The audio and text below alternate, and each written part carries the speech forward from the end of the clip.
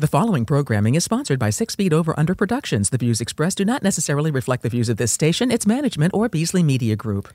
Hello, everyone, and welcome to the Heart of Sports with Jason Springer and Jeff Cohen, powered by ELEC 825. We are thrilled to join you on WWDB 860 AM, 97.5 HD2, part of the Beasley Media Group, ready to help you move into the weekend talking about all the news in the world of sports. Jeff, you don't want to start with sports, do you? Why should we? I don't know. You want to talk about decorating? I don't even know why we're here. We should actually just do our show remote because when we come in, we get all sorts of surprises. Or actually, they're not surprises. Go ahead, get it off your chest. So for people that don't know, we've been in this studio for a year after it took us 5 years to move from the other studio. And they have all of our pictures in the hallway. Now, normally I would say in the hallway means up on the walls. No. But for a better part of a year, they've been sitting on the floor. We may have questioned about it occasionally being put up on the wall. Yes, and apparently the reward for being the squeaky wheel is that every other one of them is up on the wall, and ours is leaning on the floor. For our listeners, Jeff got here before me, okay? So I come in, and somebody wanted to talk to me, and Jeff goes, no, come here real fast. And he brings me over and shows me that they are all up on the wall neatly, except for ours. It is leaning neatly in the corner. The best part, I said, I didn't know whether it was going to be smoke coming out of your ears or you're going to cry laughing, and you're still crying I'm laughing. Still crying laughing. Yes. I cannot help but laugh about it. So we will work on the interior decorating here. So if anybody has a hammer and a nail, feel free to come on over. I thought that was the point. We're not allowed to touch the wall. We offered to put it up. So we apparently are lacking something to hang it right now, and we will get on the wall sometime. I don't know when. Are you done now? Can we get to doing a radio show? So we're going to get to women's basketball in a couple minutes. LaChina Robinson is going to join us, talk about the WNBA playoffs. The atmosphere there has been pretty cool. But why don't we talk first about the Utah Jazz that has every first round pick from now until eternity? Sam Hinkie is very jealous of Danny Ainge right now. So obviously the big trade this week, the Knicks apparently temporarily walked away on Monday night from talks. The Cavs. No, incorrect. No. Temporarily, they may have tried to come back themselves. It was temporary. Utah made sure it was permanent and traded Donovan Mitchell to Cleveland. The Cavs sent Lauri Markkanen, Ochai Obagi, Colin Sexton, 3 unprotected first-round picks, and 2 pick swaps for Mitchell. So essentially, what the trade was Lauri Markkanen for Donovan Mitchell. So they extended Sexton when he got there. Yeah, but Colin Sexton didn't play last year for Cleveland. So Cleveland didn't care one way or the other. Yes. And so not only did they do that, now Utah has 13 unprotected or lightly protected first-round picks through 2029. Lightly protected? Yes. So and now they apparently still want to move Bogdan Bogdanovic. They want Jordan Clarkson, Mike Conley. You interested in any of those guys, by the way, before we bring LaChina on real fast and talk? I actually wouldn't mind having Bogdanovic because of his shooting. You think that there's a chance that they try and make some more moves with this roster with the Sixers? What are they going to do? They don't have any room to move anybody. I'm just not sure how they're going to stagger people in terms of having Maxey on the court. I think the Sixers should do nothing and just see how this team plays. Just for once. No more big splashes. Just do this. Well, and you've been saying that. It's enough, right? You've been consistent about that. Let's leave that there. Let's bring on ESPN WNBA analyst LaChina Robinson, who will be calling the game Sunday at 1 p.m. between Chicago and Connecticut. LaChina, thanks so much for the time today. How are you? I'm doing well. Thank you so much for having me. Oh, it's a blast to get to talk to you. Watching these playoffs on TV, the atmosphere looks amazing. Tell us what you're getting to see there firsthand. Exactly what we hope is coming through the television screen, quite honestly. We've been saying this for many years, that the WNBA is comprised of 144 of the best women's players in the world, the best. And so we're seeing a very high level of basketball. We're seeing a crowd that values the game at the highest level. And we see right now 4 teams that are really hungry for championships for different reasons. You know, Seattle would love to close out Sue Bird's career with a championship. You know, you look at Vegas and Asia Wilson, who's already been an MVP in this league, and then her head coach, Becky Hammon, who played for many years in the WNBA. Neither one have their first league championship. A Connecticut organization that is in a drought, in all of its years of existence and excellence in the regular season. They're still void of a championship. And then Chicago, which is looking to win back-to-back trophies for the first time in 20 years of this league. You talked about Sue Bird. She'll be passing the torch to younger players. When you see the older players like Sue Bird go through this period where they're getting to the end of their career, do you sit back and think about how much they've contributed to the WNBA growth, and what will you think of her as when this is all over? Absolutely think about the impact of, some of these players that are retiring and what they've meant, not just to the league, but to the game of women's basketball.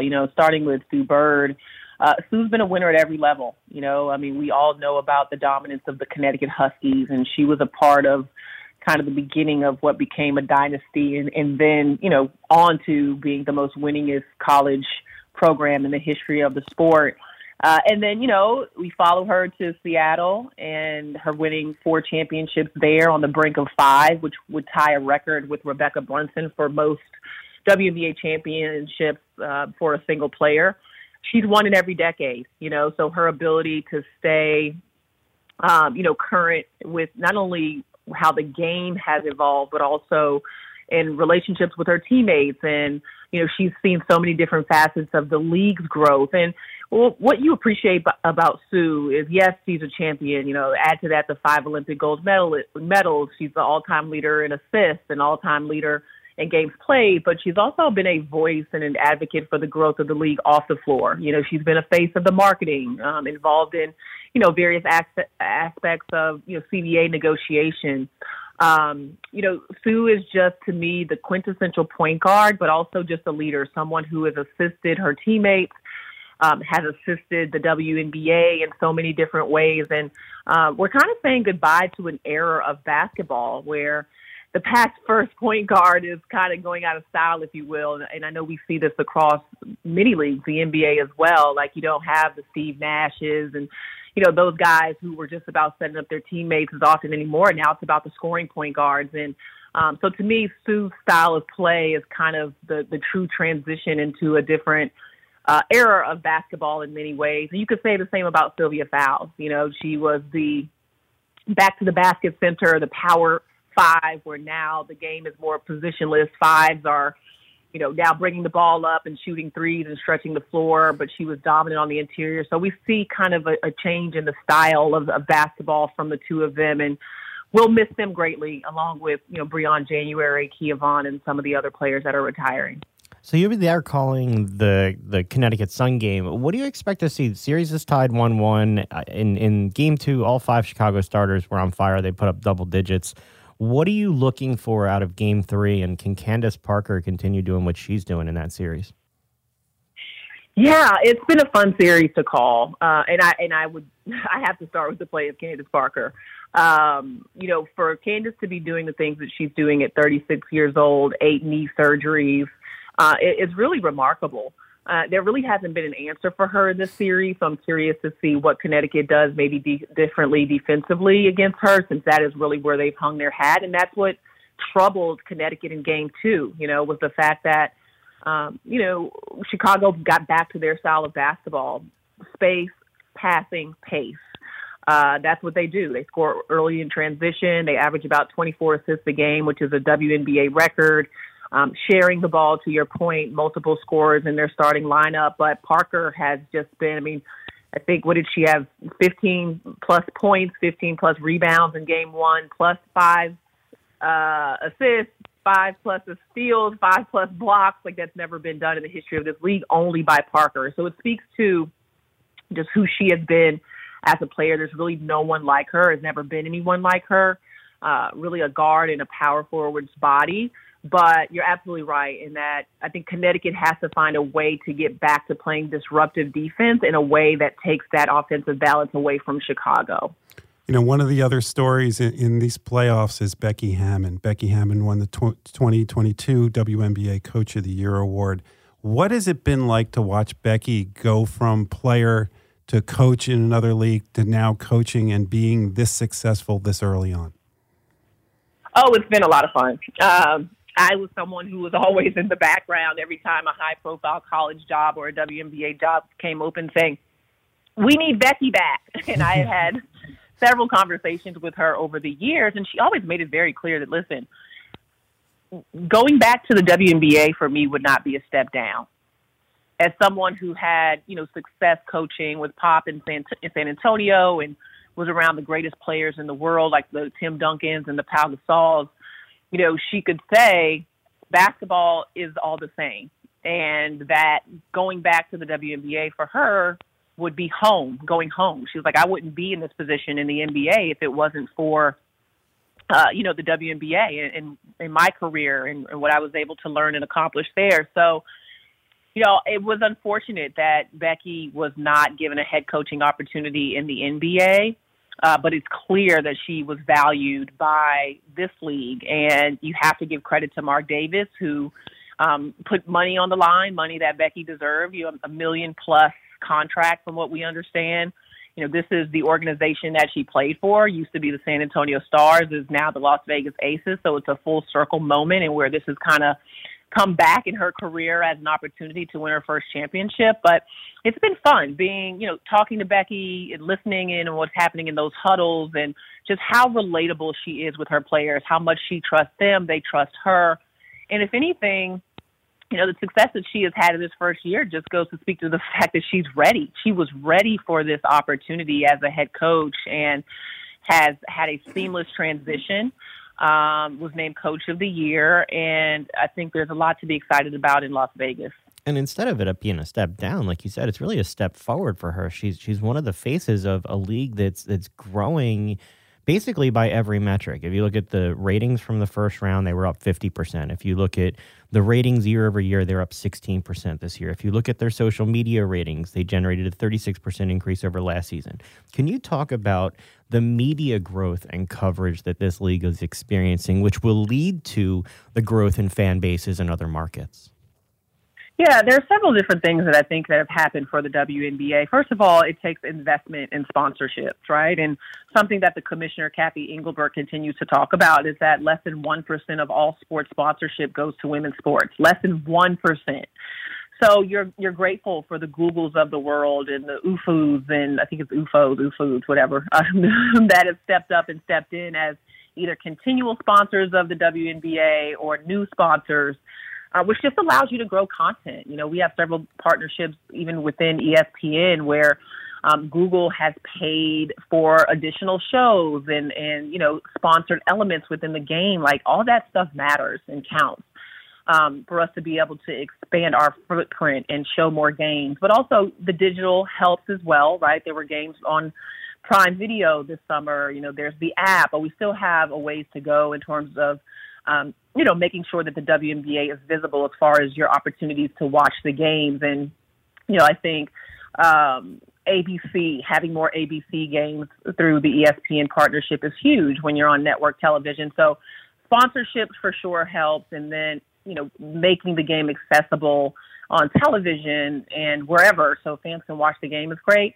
But there's also like the grassroots media. We have a lot of different media entities that have started to just put more into the WNBA. You see what Bleacher Report has done with Highlight Her, and there's Next Hoops, and, there's Winsider, and there's just all these different kind of grassroots WNBA media entities that have grown and given us, look at all the beat writers we have now versus what we may have had 5 or 10 years ago, the significance of that level of coverage. So it's kind of like this perfect storm of a bunch of different things happening. But you also have to credit the players and how they've used social media to grow their individual brands. We're seeing more player deals. Asia Wilson just signed with Ruffles potato chips. And so there's just like all these little things happening and these little energies along the way that feed into ratings, that feed into merchandise sales. But it all comes back to really, it's a great product on the floor, and this league deserves all of that support and some. And it's just been great to be even a small part of, how this league has grown over the last, I would say, 4 or 5 years has felt incredible in terms of where the traction is and the trajectory and where it's going. But you're more than a small part of this perfect storm. You're somebody who's received the Dawn Staley Excellence in Broadcasting Award, the Mel Greenberg Award. You're so involved now in advancing the role of media in the women's game. What more do you think needs to be done, or what's the next step in bringing the WNBA to the next level? I honestly, first of all, I appreciate those kind words, and I know I'm speaking to a couple of Philly guys. So Dawn Staley and Mel Greenberg, those are names that resonate. That's our people. In that part of the world. Those are your people, yeah. I mean, I started on the TV side covering the Big East, so Muffet McGraw, Gino, and y'all got a lot of women's basketball history in that area. Now we get to watch I'm a Rutgers grad. So I had Vivian Stringer to watch and my Rutgers team. So I was a happy guy. Nice, right. So you're cheering for Kalia Copper, I assume. Oh, absolutely. Philly plus Rutgers doesn't get better than that. But yeah, no, I appreciate that. And quite honestly, I think it just takes everyone going from, being a casual maybe viewer or casual fan or casual attendee of a WNBA game or team to being committed. We need more dollars committed, more dollars invested. We need season ticket sales rather than, hey, we may go to a couple of WNBA games this season. We need those merchandise sales to go up. We need for different media entities to send someone to cover the finals. Send someone from your staff to go cover the semifinals of the WNBA. Like, it takes everyone who has something to give women's sports to commit to doing that, to commit to investing at that next level. And to me, again, it's all those little steps, those little decisions, those little investments that will help to grow the league. We have a lot of folks on the fringes right now that are watching to see, is this WNBA thing real? Should I check it out? Should I invest in it? Should we be sending a writer? We need all of those folks to kind of just jump 2 feet in, because I promise you it's an investment that pays off in so many different ways. You can't go wrong with putting these amazing women athletes in a place where their skills can be seen and they can be celebrated, but also where we can really celebrate who they are as people, as advocates, as mothers, as philanthropists. There is plenty of space in the world for visibility of strong and powerful and amazing women, and I hope that the WNBA is an example of that. Well, and you mentioned philanthropists. Before we let you go, we talk about how people use their platform. You got recognition with the Giving Gracefully Award for your work with your own Rising Media Stars program for mentorship and training for young women of color who want to get into broadcasting and sports. Talk about what it means for you to be able to give back to a next generation who wants to follow the trail that you're blazing now. Oh, it means everything. I love my job, and I have an amazing time every time I'm courtside taking in a game, whether that was women's college basketball or the WNBA. But I got to the point in my career where I looked around and said, I'm doing everything I could have ever dreamed of doing. Like, how can I have even more of an impact? And it was, how can I help the next generation of women get to where I am, if that is what they aspire to do? I had great mentors along the way and worked extremely hard to open the doors to get into this field. But there just weren't enough faces of women of color when I turned on my television covering sports. And me being a Black woman, coming into this field, I know that my journey was definitely different and probably a little harder than most, especially than my male counterparts. But just wanting women to feel supported on their journey, whether that's us providing mentorship, us providing opportunities for them to actually get reps. We have a partnership with the 4 sports teams here in Atlanta, or 4 of them, the Hawks, the Falcons, the United, and the Dream. And these women actually get to go and cover those games and then have footage for their reels so that they can go out and get jobs and say, hey, this is what I look like on camera. This is what I sound like. And, there's multiple facets of the program. But at the end of the day, if I can leave this field one day saying, there are more women really able to live their dream the way I have than there were when I was coming into this, that will be a win. Like, I will have had a fulfilling career. So that's what I'm trying to do. Well, good on you for not only living your dream, but making sure other people have the chance to do the same. We look forward to seeing you on the call of the games this weekend and going forward. Hope to get you back to keep talking about what we have to do to grow the women's game. Thanks so much for the time. I would love to, guys. Thank you so much for the platform. Oh, you have a great one. You too. Jeff, the atmosphere watching those games is a blast. I don't know if you saw Las Vegas the other night. It was a madhouse there. Well, look, it's a good game. And that's the thing. People don't realize the WNBA is different than the NBA. It's not played above the rim. It's a more fundamental game. But for some of us, that's what we like. Well, now, I know I'm old, so you're going to point that out again. But there are people... There are basketball traditionalists who don't have to be old, by the way. You don't have to be old to like the more traditional game of basketball. Right. It works for you. Look at you. But, you know, I wasn't going to go there, but if you want to. Yes, you were. But if you're looking for a more traditional game of basketball where the skill is there as opposed to just the isolation and take it to the rim and try and dunk over somebody, the women's game provides that for you. If you want strategy, if you want fundamentals, if you want good basketball and don't care about above the rim, that's the game.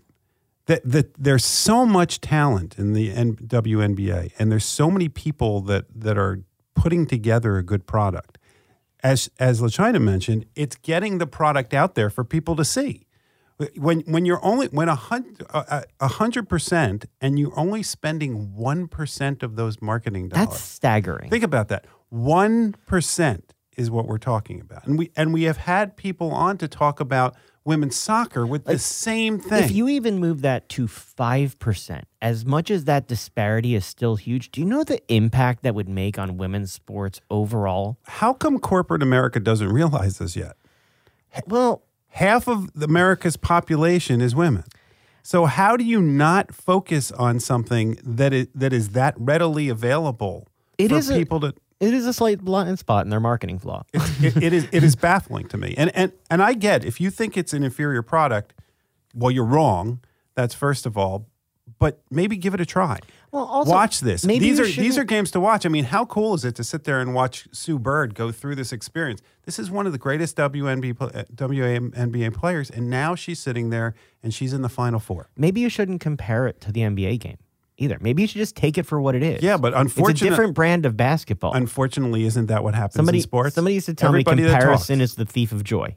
You don't enjoy what you're seeing in front of you because you're comparing it to something else that it's not. The WNBA is not trying to be the NBA. They're trying to be their own league. They're trying to be different. I totally agree appeal with to you. a more broad audience that wants to see the game of basketball as opposed to people who just want to see an athletic spectator sport. Keep going. You don't like that? No, I totally agree with you. Oh. I was just waiting for you to take a breath. Wes, over on the other side, can you cut that? Jeff said I totally agree with you a few times. I may need that again. No, but keep in mind, look, this is all we hear on radio and TV is that people want to compare generations. They want to compare players. Everything is a comparison when it shouldn't be. And you're right that it shouldn't be a comparison. It is a different game. But the fact is unfortunately, people do compare it. Well, so if you're going to compare it, at least compare all aspects of it. And then you'll sit there and realize, aha, it's different. And you don't have to say it's better or worse. It's just different, and it's just as entertaining, and it's just as exciting, and you have just the same kind of finishes that you would have in a regular sporting event. Just the way the numbers speak for themselves in WNBA. Before we go to break, let's talk a little women's tennis. Let's keep the women's block going. The numbers are changing the TV schedule. Oh, here we go. Captain Ratings. Here he goes. Okay. So tonight, ESPN was going to have college football. Right. First official weekend of college football, even though there were games last week. Everybody's watching. Big night last night. Huge opportunity to have a game on. Do you know what they're doing? They're moving that game to ESPN2. You know why? Serena Williams is playing again. Good for them. The ratings that she has had for her matches are unbelievable. 2.7 million viewers Monday nights, 4 times the viewership before. On Wednesday night, they had 3.6 million viewers. That's up 289% from the year before. So I'm going to give them a pat on the back and good for them. And then I'm going to say, as a society as a whole, it shouldn't take one of the greatest players in the history of the sport to be the only time that they do something like Could this. you stop bringing facts to this conversation, I know. please? Let's just go with the outrage of you don't want to talk media. No, you're right, though. It shouldn't take this. But I will tell you, having this a part of it For people who often are like, oh, men's sports, I'm going to watch men's sports. If you watched the other night, the men's match that came on after Serena's match, stadium was dead. It was Serena's match that there was the buzz for. Right. That was exciting. So what time is the Serena match? 7:00 tonight. Okay. Again, kudos to tennis for putting it on at 7 and not 10 o'clock. Thank you. Because that was the thing that frustrates me most about some of these tennis matches is how late they put them on. Can I tell you what happened? Hold on. But the reason this is so important is because there is a whole generation, probably more than a generation, of young women who have looked up to Serena and Venus. And now they're going to get a chance to actually watch them as opposed to the match being on at 9 or 10 o'clock at night. And not just young women. We went to Hershey with the boys, and on Monday night, we were leaving early to come back on Tuesday. So we got back in the room, and we put tennis on for a few minutes. You were there to see Lady Gaga. It was a very eclectic crowd in Hershey on Sunday between Lady Gaga, the parents. Right, so stop with the Hershey. You were there to see Lady Gaga. So on Monday night, we got right, and we were watching tennis on Monday night, and Brandon, my 5-year-old, got to watch Serena Williams and see that type of tennis match. So it's not just little girls who get to watch it, and it's the same thing I tell you all the time, and I argue about the start time of baseball. And look, tonight the Phillies will play on the West Coast against San Francisco on Apple TV. If you find that game and you are still awake at 10:45, I'm going to ask you what you ate wrong for dinner. Are you talking about you watch that game? Wait, are you talking about the general, or you? The general public has a better chance of finding and staying up and watching that game than Jeff does. All right. Can we agree with that? I think that's fair. Have you watched any more of the U.S. Open? I know you're more of a go-in-person. I love to go in person. I think if you have never been to a U.S. Open day, and when I say day, yes, the big matches are super exciting. For a lot of people, they can't afford those kind of things or don't want to spend that kind of money or don't really care about necessarily who's playing. You get these grounds passes, especially early on in the tournament, and you can go to over a dozen different courts and be sitting literally courtside. Those are the best courts. Exactly. And you will be seeing some of the best tennis players in the world. Keep in mind, everybody that is there is one of the best 10 feet away players. From you. And those tennis players, you keep track of who you see because those people years later are going to be the ones that you sit there and go, wow, look how good they are. Those are the ones that are at the top of their game. And people just, we focus on the 4 major sports. Now maybe the 5, if you want to count soccer. There are so many other sports to go see and that are just as entertaining, if not better. And going back to our conversation last week of entertainment during sports, have you seen that they have intro music and announcements for the players? Oh, good Lord. They really? have video boards there to talk about. Tennis is trying things to make sure that their audience is interested, not just throwing the same product out there. You need T-shirts shot up? I'm sorry. Did you go to somebody with a game who then told you that there might be a good idea if there was more going on? Did you take my friend me? I'm just telling you. I think that there's enough at sporting events with the sport. I don't. There isn't. We're not going to have another half-hour conversation on this because we're just going to disagree. I think there's enough. And if the sport is good, that's supposed to be the entertainment, not all the other crap. That's just me. I want to say that's what I'm paying the ticket for. You're such a purist. I am not paying. I don't need to go to a tennis match and watch anything other than the talented tennis players that are in front of me. You are such a purist That's about just everything. Let's go to break. When we come back, we got plenty more to talk about. Stick with us. Operating engineers are the men and women that move mountains. And the Engineers Labor Employer Cooperative, ELEC, puts them to work. They create opportunities for the men, women, and union signatory contractors of Local 825, repaving our roads, keeping our homes bright and warm, and even building our favorite team stadium. We understand infrastructure. That's why ELEC and Local 825 are ready to get to work.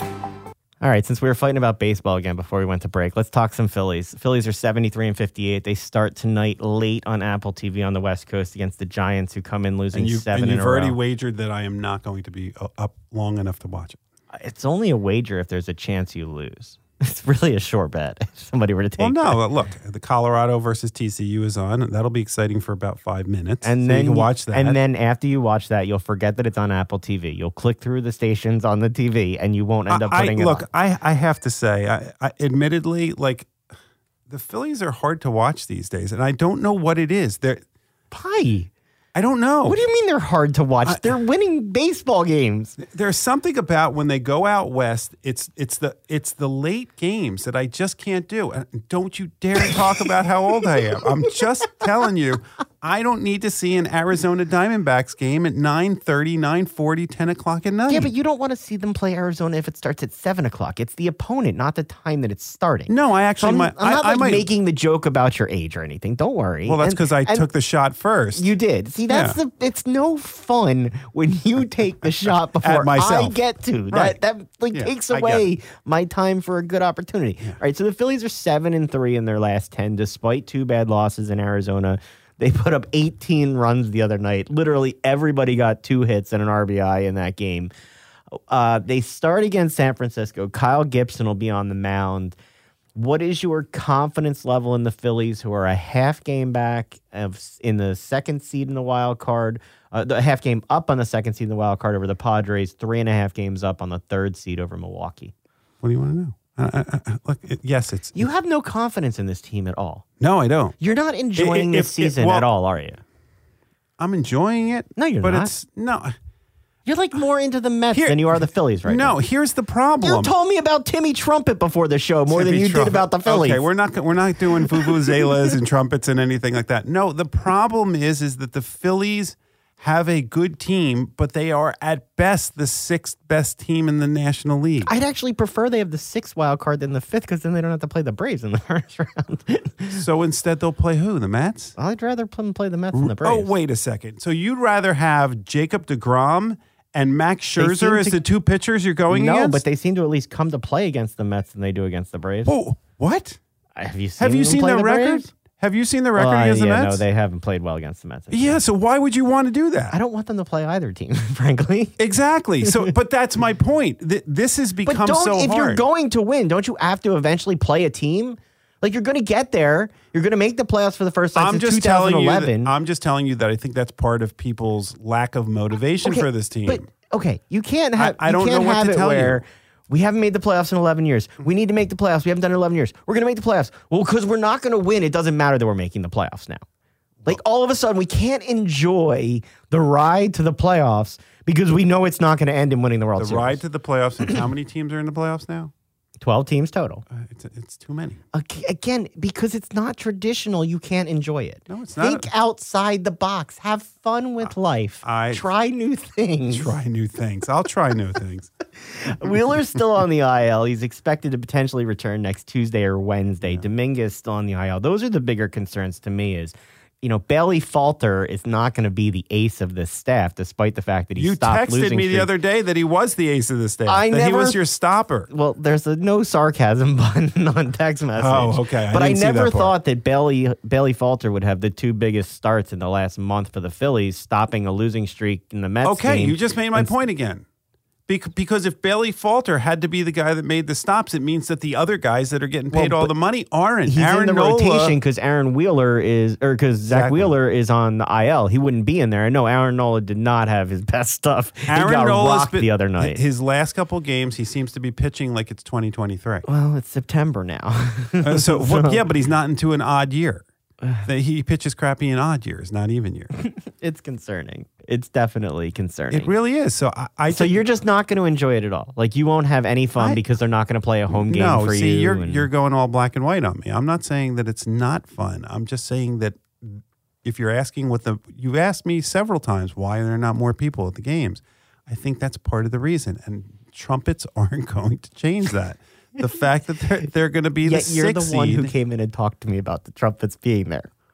I thought it was cool, but I'm not going to a game. And you want the Phillies to manufacture something. This was something that just came to them. They've been doing this apparently for years, and only this year has it become a thing for the Mets. And I don't. No, it wasn't for the Mets. Diaz did it when he was in Seattle, and then he stopped when he got here, and then it was suggested to him by his wife that maybe he should try it again. And I'm not saying just come up with stuff, but try stuff. Sure you are. Look, you will fail. You've now had a week. Now tell me what you've come up with. You're a marketing guy. Tell me what you've come up in the week. I am not the director of fun and games for the Phillies. It's not my job to come up with counter programming. I buy the tickets to go to the game. Okay. I want my 5-year-old to be entertained. We know the director of fun and games. We'll ask him to come on. I want in the 4th inning that there's something different than he's seen before. And if something fails, cool. Try something else. How many times have the Iron Pigs tried something? They are literally Bacon USA because they've tried branding things that have failed and not worked and come up with better things. You just wanted to say bacon. I did. I love talking about bacon.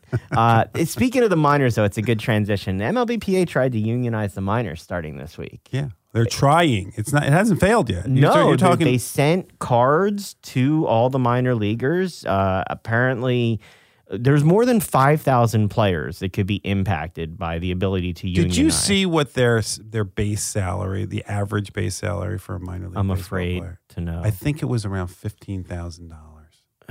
and these guys play year round essentially. And for a while, they didn't even have housing. Well, that's my point. These guys can't afford this, and they are the feeder system for billions of dollars of revenue. So I'm not labor lawyer, but apparently they need 30% of the vote to have the MLBPA represent them. Oh, it's going to happen. Why would it not happen? Do you think? Look, we've had minor league players on before, and if you look at the beginning of when we would start talking to them, to just over the last couple of years, they're much more outspoken now. Yes, and the things they say off the air are no, but we've had them say it on the air in recent years, and they've become emboldened and not. And by the way, once you start taking away their jobs, you have the opposite effect. So if they thought they were going to scare them by, there's less teams this year than there were last year, which means there are less jobs. And because there are less jobs, they now know their jobs aren't safe. So they're going to do everything they can to protect them, and good for them that they are. What do you think it means to the minors if they are unionized? I mean, and I'm not... It means the MLB will take it out on them, and there'll be less jobs. Is that what's going to happen? Yes, are they just going to exactly contract more and say, well, we can't afford this, and therefore we're going to close more stadiums and have fewer players because we have to pay you all more? Is that going to be the argument from the owners? Absolutely. That was the argument they made last year when they cut it down. And they needed to improve the facilities. I mean, look, we've been watching. We go up to Lehigh Valley all the time. They have a beautiful stadium, holds 10,000 or more people. They put out a great product. And they don't even know if they can make the improvements to their stadium to stay in it. They're having a hard time getting the funding to stay there, which they're required to make the upgrades, including a locker room for women to do interviews. That's fine. Change. And which the money is all there. But we talk with LaChina about the opportunity for women to participate. Mm-hmm. Some of those changes are for women to have those opportunities in media, in addition to making it a better facility for the players and a better place for baseball to operate. Mm-hmm. So it's not just that. Like, there's a lot there. Yeah, but I'm already tired of the argument they are going to make but haven't made as soon as they unionize, which is going to be, this is going to cost them jobs because we can't afford to do this. If we have to pay them a living wage. This is not a living wage that they're paying these guys. And these guys don't just sit there and play for 3 hours a day. Go at the beginning of the day and watch these guys working out. Go in the middle of the day and watch them working with their coaches. Go after the game and watch them make sure they're doing their post-game, reviews and video and stuff like that. Watch them in the off season when they're still down in the Dominican Republic and Mexico and in winter leagues and things like that. These guys, this is their career as long as they're doing it. And this will be the difference between Jeff and I is when lawsuits are filed, I'll send Jeff the headline of the lawsuit and like the clickbait paragraph.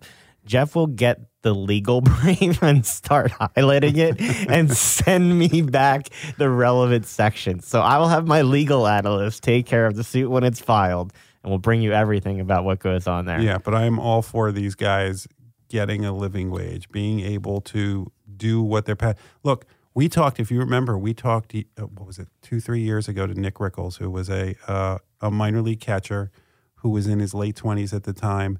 And we were talking about how long he was going to be able to do this. And what was he talking about? He wanted to have a family. And he was now going to have to choose whether or not he could continue if he wanted to have a family, and ultimately he couldn't. Had to choose. Well, he had to choose. He chose his family. And I'm not saying that he was going to make $50,000, $70,000, $100,000, But if you're paying them what they were paying these guys, they don't. It's not a choice. You can only do this so long. You won't have the stories of the guys that go through the system and persevere for 7 or 10 years because they can't afford to do it anymore. And if you lose those people, you're going to lose part of the heart of the sport.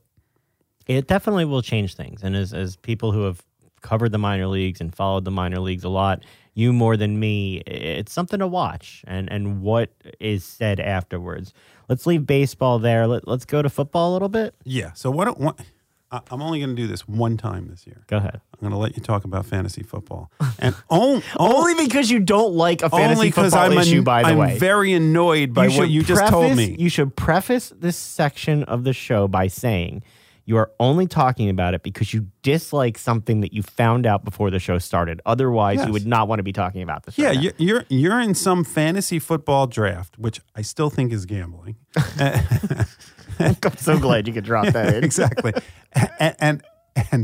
And you're having a draft where you each get 4 hours per pick. It's a slow snake draft. Okay. Which can go up to 2 weeks. Which is the most ridiculous thing I've ever heard. That I'm in a fantasy draft or that it goes for 2 weeks? Well, both. But I'm just talking about the stupidity of having a draft that lasts 2 weeks, which is completely unfair because in any given day, someone can get injured. So I could pick yesterday, and 3 days later, you're going to have a pick, and my guy gets injured. If you do it all on the same day, then there's a level playing field. If you do it on separate days, somebody gets screwed. Probably lots of people get screwed by injuries that happen during that period of time. It doesn't make any sense to me. I'm just impressed by how much thought you've put into fantasy football for today's show. I put no thought in. You told me 5 minutes before we started the show, and I got annoyed. I didn't set the rules. I told you I'm in another league where it's Dynasty, and I don't even know what the rules are in that one. Well, yet, I guess I'm going to have to do this and cringe. We'll talk a little bit Eagles here. Okay. How excited are you that Jalen Reagor is gone?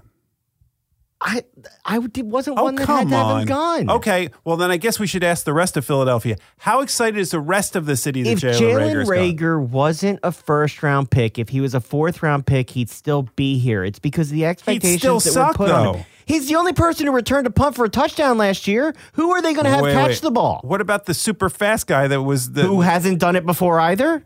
Well, in the NFL? Did you not see Reagor muff punts last year? I'm not saying he was the best. I'm not saying I wanted him to do it. I'm not saying the trade is bad. But you asked me how excited I am? I'm not. I think he could turn into a football player. I thought you would have been so excited. I'm more excited with how Howie did it. Getting basically the picks back that he traded away to get the defensive back from New Orleans, which shores up his secondary. So basically he traded away his fifth wide receiver, which you can't be that excited because even though he's a fifth, Howie still spent a first on him. And he should have taken Justin Jefferson over him. So none of this absolves that mistake. But what I like is he admitted he made a mistake, that it wasn't going to work, and he got rid of him. The same thing he did with J.J. Arcega-Whiteside, who already got cut from the Seahawks. Well, let's be fair. He didn't admit he made a mistake. That's an admission of a mistake. You trade away. That's your interpretation of it. If you trade away your first-round pick for a fourth-round pick, potentially, or fifth, it would probably not make the roster. I would love to have Howie Roseman on here. And if you asked him the question if he regrets making the decision to take Jalen Reagor over Jefferson, I'm pretty sure he'd have an answer that was not yes. No, he will never admit it, but he will always be wrong. Yeah. He will. There is no rational world. I totally agree with you. There we go. I love it. Oh my God, really? Now I've got the audio. See, Wes, we don't even need Jeff for this show anymore. I totally agree with you. All right, can we please stop? We'll stop that for now. All right. So the Eagles get defensive back Chauncey Gardner-Johnson from New Orleans for a 7th-round pick and a 5th. Again, a spot of need that they had.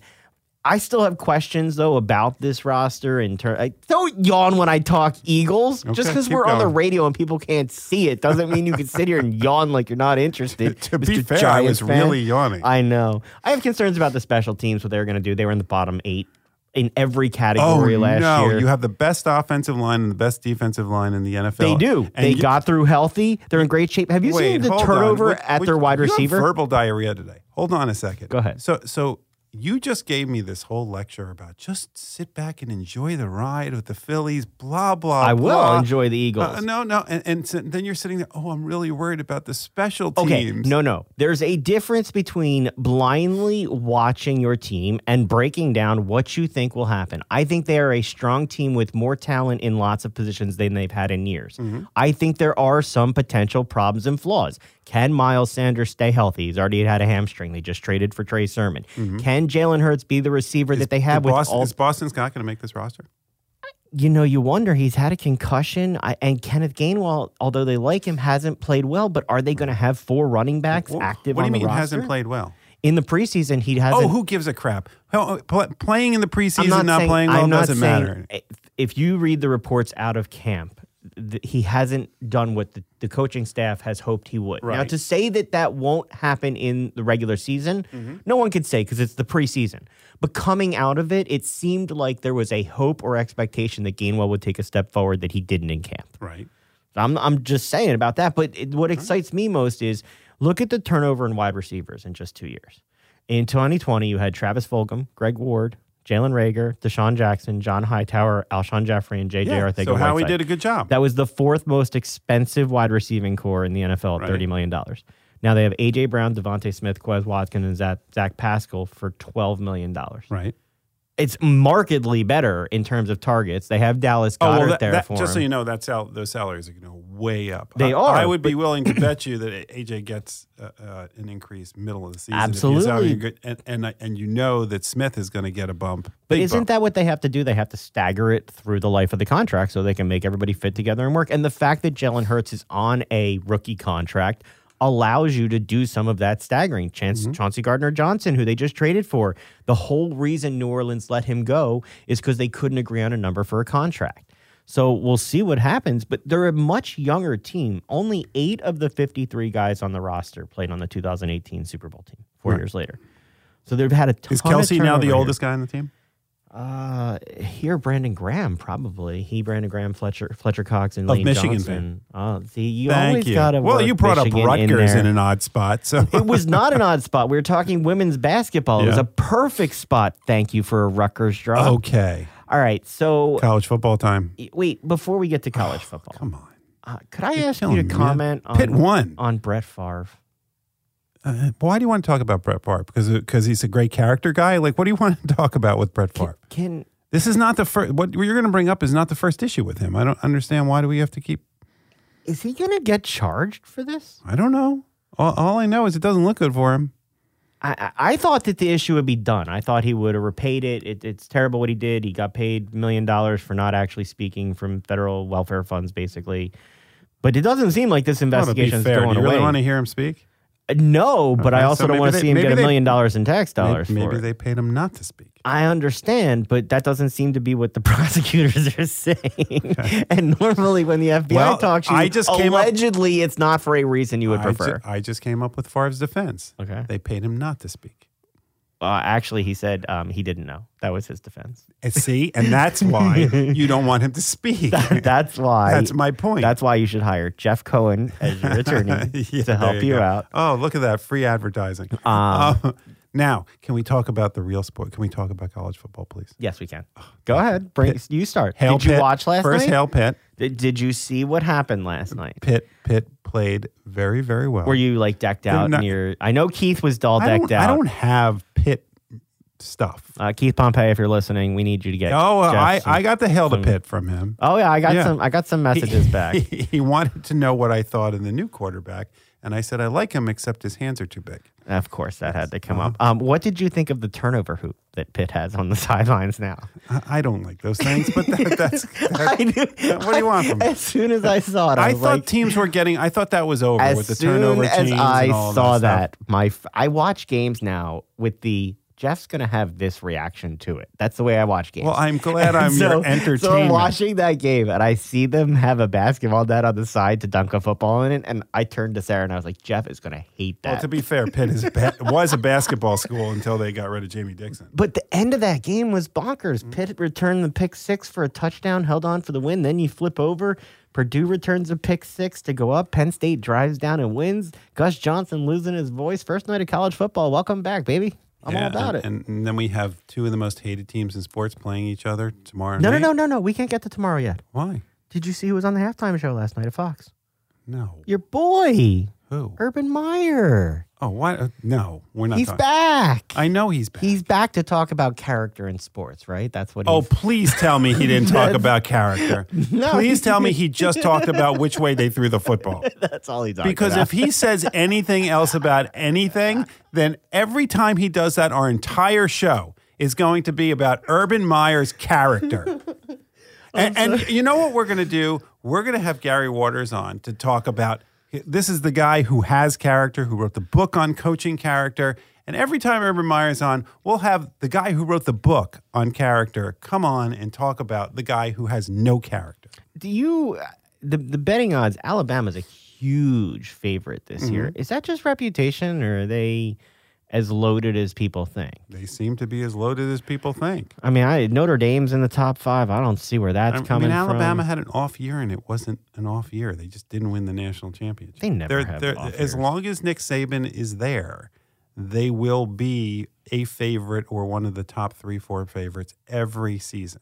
They're so. It's not just their starters are good. It's that their second string and their third string are all that good. Okay, so I have to ask the question of the week, the Michigan question. What is Jim Harbaugh doing? You're not picking a quarterback for your first 2 weeks? You're going to start a different one each week? When does this ever work out? Never. That's why I don't know what's please- going on. And I'm sure you're on lots of Michigan chains where everybody's freaking out because he won't pick a quarterback. What is the Michigan feel of the nonsense going on in What Michigan? they're freaking out about is that Cade McNamara played very well last year, but he was the game manager. You know, I can't have a game manager. Right, and he played well. It's like somebody who only throws strikes, but they aren't 100 miles an hour. But it was because Harbaugh is so terrified of doing anything risky. He hardly ever throws the ball over the middle. He wants to run it like it's 1970. You should like that. No. You like traditional things. I know, but that's like Jeff Sports. But I like to win too, and they have this stud quarterback behind him, J.J. McCarthy, who is more of a risk taker, but he's a gunslinger. He's got a stronger arm. He's faster, so he can get out of the pocket. There's so many things that are a benefit, and so Harbaugh has now decided that he's going to play McNamara in week 1 and McCarthy in week 2, and then they have another like cream puff team as their third game, and then he'll figure that out from there. But oddly, Cade McNamara got named as one of the captains. So how odd is this going to look if after game 2 or 3, J.J. McCarthy is the starting quarterback? Awkward. It doesn't make any sense. And you know, when you're playing football, it's all about consistency.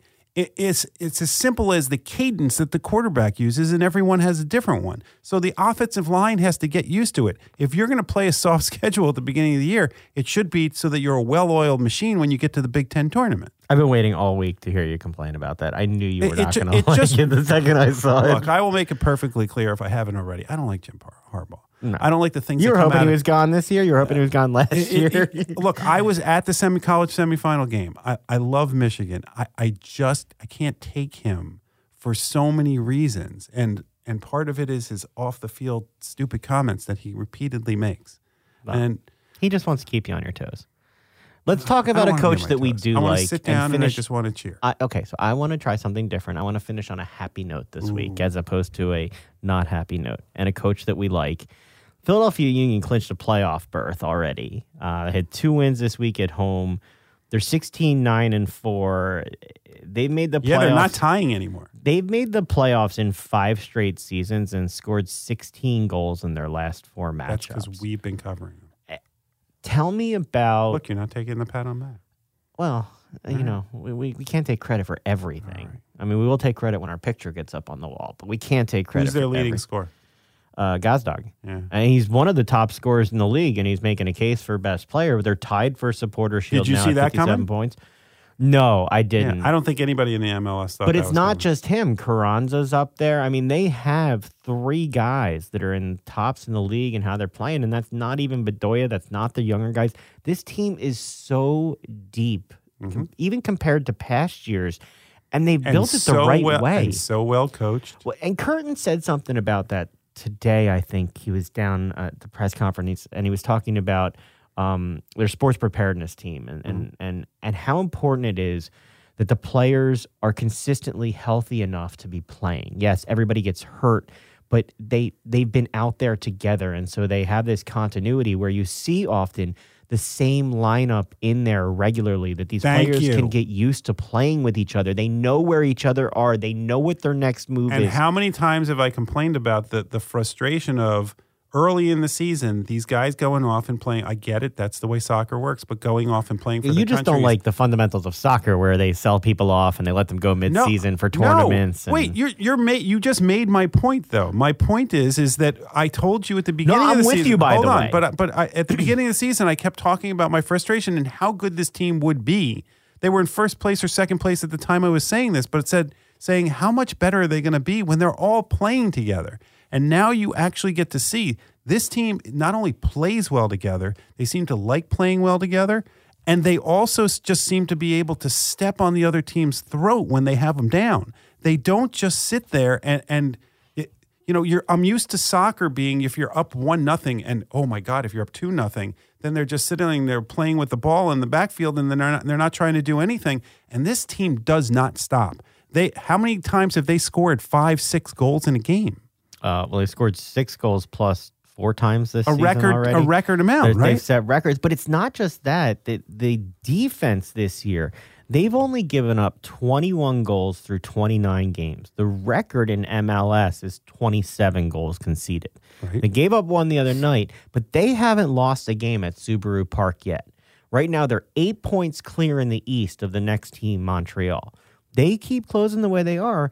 The path to the MLS Cup goes through Subaru Park, and then how great would that be? And then it's a question of LAFC was running away with the Supporter Shield. Well, they've lost 3 in a row. Now all of a sudden, the Union and LAFC are tied at 57 points for the Supporter Shield. Mm-hmm. The Union win that. The MLS Cup final is in Subaru Park. If you make it, can you imagine that? Oh, it'd be a madhouse down there. So let me ask you a question. If I know it doesn't happen, if the Union made the finals, yes, would they be allowed to move it to another stadium in Philadelphia? No. And I don't think they would. I don't think they'd do that to their fans. Well, how would that hurt the fans? I think that they would have it at Subaru Park. Okay, but how would that hurt the fans? I think that they would keep it at How awesome would that be if they moved it to the link? It would be awesome. I doubt that they would do that. I could be wrong. Look at how uncomfortable you are with this. Well, Why? Because they've made Subaru Park such a special place to play and had the success there, I'd be hesitant to move it out just to put more people in there. Okay, how many people does Subaru Park have? 15,000? About 18,000. 18,000? If they could put 70,000 in there? I understand. They would sell that place. I guarantee you. It would mean so much to soccer if you played a final in a bigger stadium like that. That's going to be the last word for this week. Thanks so much for joining us this week. Make sure to join us next Friday night to help you start your weekend in style. Have a great one. We'll talk to you next week. Bye-bye.